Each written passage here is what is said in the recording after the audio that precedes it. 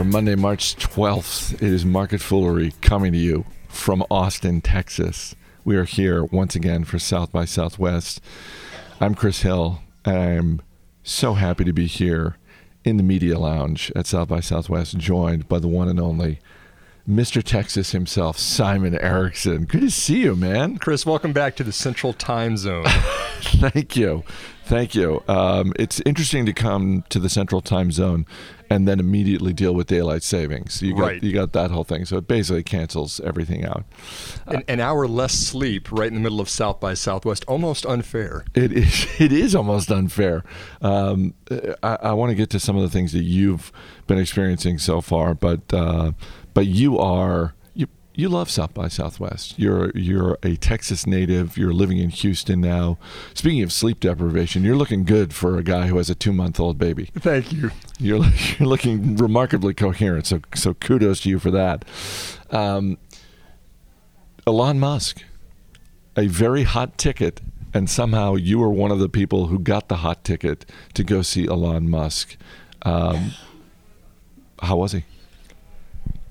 It was one of the most amazing presentations of my entire life. Everything you hear about Elon Musk being the smartest guy in the room, he was in a very large room and he was the smartest guy. My overall takeaways is he's got a mind that can remember everything and immediate recall, and he makes very rational decisions that have led to his success. It's almost amazing to see everything that he's done. But then you see him speak in person and you realize why it was. Did he take questions from the audience? Absolutely. Every question, the entire presentation was really just bombarding Elon with questions from the audience. And just in rapid succession, he answered every one of them almost perfectly. Almost every word he said on stage was perfect. And then he also danced to the Three Amigos later in the presentation as well. It was quite entertaining. Did anyone stand up and ask some version of the following? How far off from 500,000 vehicles per year are you guys going to be? He did say that the Tesla Model 3 was consuming the majority of his time right now. He did not answer the question specifically that you asked, which is on everyone's mind of can you actually pull this off? But he did say that the production of the Model 3 and interestingly, artificial intelligence were the two topics keeping him up at night right now. So we'll see. Musk is notoriously late on his deadlines, but I think that he's got a pretty good track record of eventually getting there anyways. Before we started taping, you were saying one of the things coming out of the session with Elon Musk was connecting the dots. And it sounds like as investors, our job is going to be slightly more complicated in the future than it is right now. Sure. Actually, I've got two big takeaways, Chris. One of them actually for Elon Musk is the objectivity of investing. What I mean by that is don't get too wrapped up in buzzwords and hype cycles and things that have giant addressable markets, but they haven't proven themselves yet. I think that Elon has been so successful because he just continues milestone after milestone to make progress, and he's objective the entire way. He actually said one of his stories that he mentioned here today was that he didn't let his friends invest in Tesla or SpaceX at the very beginning because he personally thought each of those businesses had less than a 10% chance of being successful. And so it just shows you then he would realize, well, why is this? Why can't anybody else figure out this rockets problem? Where the costs of rockets are not significantly a percentage of the total finished cost of a rocket. What's the delta in there? And then he went in and he looked and he said, okay, well, the problem is that they're not reusable. And ultimately, that should be what's guiding my decisions going forward. That's why you see SpaceX spending so much time on reusable rockets. Of course, the Falcon Heavy just launched the largest payload we've ever seen out of a spacecraft. And then the rockets land exactly in the same spots that he wants to back on Earth. And now he's solved that problem that has changed the entire economics of that industry. Being objective in his approach is one of the key things that I've taken away from Elon Musk and what has made him so successful. The other takeaway, which is the one that you just alluded to, is that there are a lot of interdependencies that we need to be watching as investors too. I say this makes the job of the foolish analyst significantly, if not exponentially harder, but you can't just go into a trend and say, okay, I'm just going to look at artificial intelligence or machine learning or computing power or blockchains or any of these themes that we're seeing emerge in isolation. you have to look at them interdependent. They affect each other. And so the example that was given this morning is now Uber wants to launch their own cryptocurrency. They're doing an ICO. Are you kidding? Not kidding. Kodak is doing the same thing. Not traditionally thought of as a very innovative company, by the way. No, not for a good 25, 30 years or so. But it's a buzzword. Everyone wants to have an ICO right now. Maybe we could have Chris Hill coin. No. But you have to think about in terms of, okay, well, how is this all interconnected to everything else? If Uber really wants to do this, they're challenging an established leader, Didi Chuxing in China, who is backed by Alibaba, who's doing a lot of work in machine learning and in artificial intelligence, which ties back to the blockchain.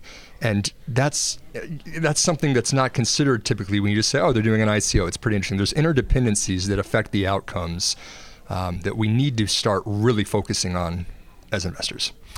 I know you're going to be talking with Christine Hargis on Wednesday for the healthcare edition of Industry Focus, so I won't ask you about healthcare. I will say, though, that at some point you need to get to the trade show floor, because there is, once again, a pretty sizable presence on the trade show floor of all manner of healthcare. Although I will say that one of the big differences between this year and last year is that last year there was a lot of presence of marijuana, not actually in use, but in the booths themselves, and most of it was tied to the medical marijuana side of the industry, much more biotech, and it's a hop in time here in the Media Lab. There's cheering in the background. I think they must have heard what you're talking about. Yeah. So that's basically gone away this year, from what I can tell. But anyway, definitely check that out. So we won't talk about healthcare because you're going to talk to Christine about that. But you saw not just Elon Musk. You went to a couple of tech breakouts this morning. What are one or two tech trends that you saw this morning in action that caught your attention? Sure. And again, when we say trends, steering away from flashy, hypey headline, but something that really is here to stay. A long-term trend is something that's got legs to it. I think one of the interesting ones that we saw was that 2018 might be the beginning of the end for the smartphone. We've kind of collapsed a lot of utility into this super computing processor that's in our pocket now. They can take pictures, they can make phone calls, send text, a lot of the things that we're using for. But there's nothing really super radical being developed anymore. They're kind of incremental improvements. And so this pace of innovation for the smartphone is slowing, and you're starting to see global sales of smartphones plateauing, even decreasing year over year. Which, we might be at the year of the peak smartphone right now, because you're starting to see other more radical technologies kind of taking the forefront now. What I mean by that is it might not be us typing into our smartphone for text messaging anymore. By the way, I hate doing that. I always type the wrong one, and then people have to figure out what I'm sending. But now you're starting to see digital assistants. Alexa is something you communicate with your voice. You don't need to type anything in at a much slower rate. It just communicates with you. And when you're seeing digital assistants get smarter, using their own algorithms to figure out what you're actually asking it, that can replace a whole lot of functionality that we've seen in a smartphone. And it doesn't even need to be something in your pocket anymore, because it could just be like a wearable device. We could finally be at the point that internet connections and latencies are low enough and the processing is fast enough that we can really have something like a smart glasses or a smart device that can respond to what we're doing. And I think the next evolution for this, Chris, isn't just responding the way that we're used to Google responding when we ask it a question. You say, Google, what is artificial intelligence? And gives you 10 links of websites that will explain to you what artificial intelligence is. The more interesting answer is a direct answer that understands your question, where it says artificial intelligence is blank, blank, blank. I've completely answered your question. I understand the intent of what you're doing. That's what a lot of artificial intelligence is really focusing on today. And so the next 5 years, we're going to see a radical shift from not only how we're searching the internet for information, but what we're carrying around with us. You just reminded me when you were talking about the smart speakers on the flight out here, I printed out the latest report from Edison Research. They do their annual report on essentially audio programming. It's called The Share of the Ear, and they go through radio consumption, podcast consumption, social media, all sorts of things. And it's a very comprehensive survey that they do. So it's one of these PowerPoints that has like 65 slides, and their number one headline was about smart speakers and how quickly they're being adopted in the United States. So it was interesting to read. It wasn't the biggest surprise. It was a little surprising, the numbers that they had, but I had never really thought, to go back to your thing about interdependencies, I had never really put it together with, and if this happens, then one potential ripple effect is less dependency on the smartphone. Right, Chris. And I mean, like, so much of technology is kind of hidden behind the stage. It's the thing you're not looking at that all of a sudden, because of these trends developing, all of a sudden is a really big deal. I mean, Chris, I remember a couple of years ago, people were laughing about Bitcoin. They thought this was a fad. They thought this was some goofy thing. I was one of them. That people were developing. A bunch of, techies were developing. Now, this year, everyone is talking about blockchains. I mean, there's entire tracks of South by Southwest here, focusing just on blockchains. Again, something that was a laughing joke not more than 2 or 3 years ago is now at the forefront because of those interdependencies and the trends happening at the same time. Anything else? Because you've got a more packed schedule than just about anyone here. Anything else you're either excited about or looking forward to in terms of breakout sessions? Oh my gosh. I've somehow collapsed 3 weeks into 3 days for this session. Just a couple of them that I think is going to be really interesting. We got the global premiere of Ready Player One tonight, happening right here at South by Southwest. You didn't get a ticket to that, did you? I'm trying, Chris. I'm going to be there waiting in line. It starts at 9:30, so we've got a couple of hours. Yeah. I think that's going to be great. I'm talking with an expert about quantum computing, which is changing the way that information is encrypted on the internet. All of our credit card information, financial information is built upon encryption, email, a whole bunch of other things. But now that you have faster and faster computing, a lot of those standards are going to have to evolve. So it will be interesting to see how that changes things in the next couple of years. And then, like you said earlier, the healthcare space is fascinating to me. I think genomics is an industry that's going to be experiencing some very rapid changes in the next couple of years. And then later today, I'm going to go to a buddy of mine who's started a virtual reality company and play around with the newest toys that he's got out there. Again, Simon's going to be on Industry Focus on Wednesday, digging into the healthcare scene here at South by Southwest. I'll just say, if you get over to the trade show floor, and I'm just going to tease you with 2 words. It has nothing to do with healthcare, but it could radically transform not just a couple of different industries, but also our lives. Let me just say 2 words to you: sushi teleportation. Again, sushi teleportation. I'm not making this up.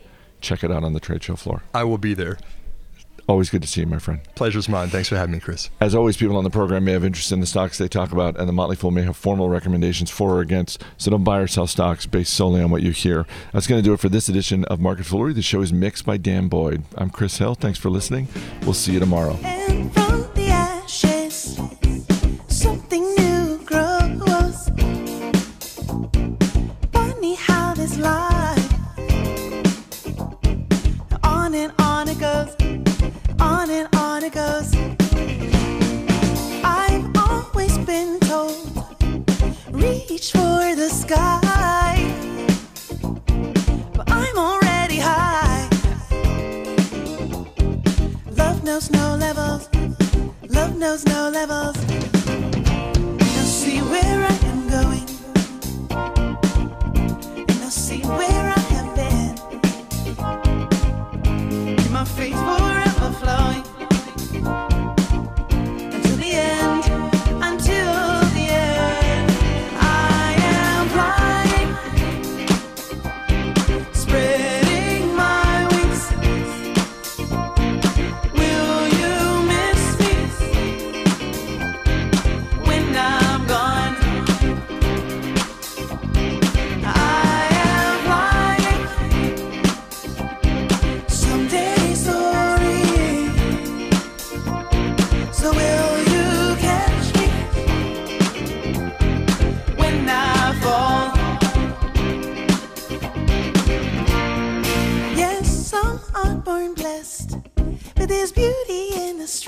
struggle. All of us are one. My fight is your fight. My fight is your fight. We grow together. It's our responsibility to love unconditionally. Carry on the life, carry on the life. And I see where I am going, and I see where I have been. Keep my faith forever flowing until the end, until the end. I am flying, spreading my wings. Will you miss me when I'm gone? I am flying, someday soaring. So will you catch me when I fall?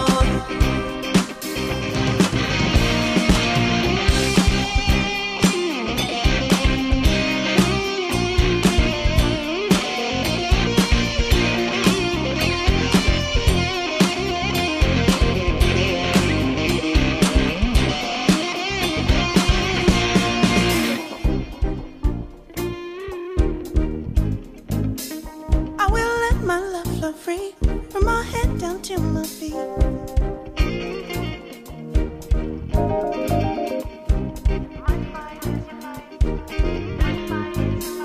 I will let my love flow free from my heart into my strings.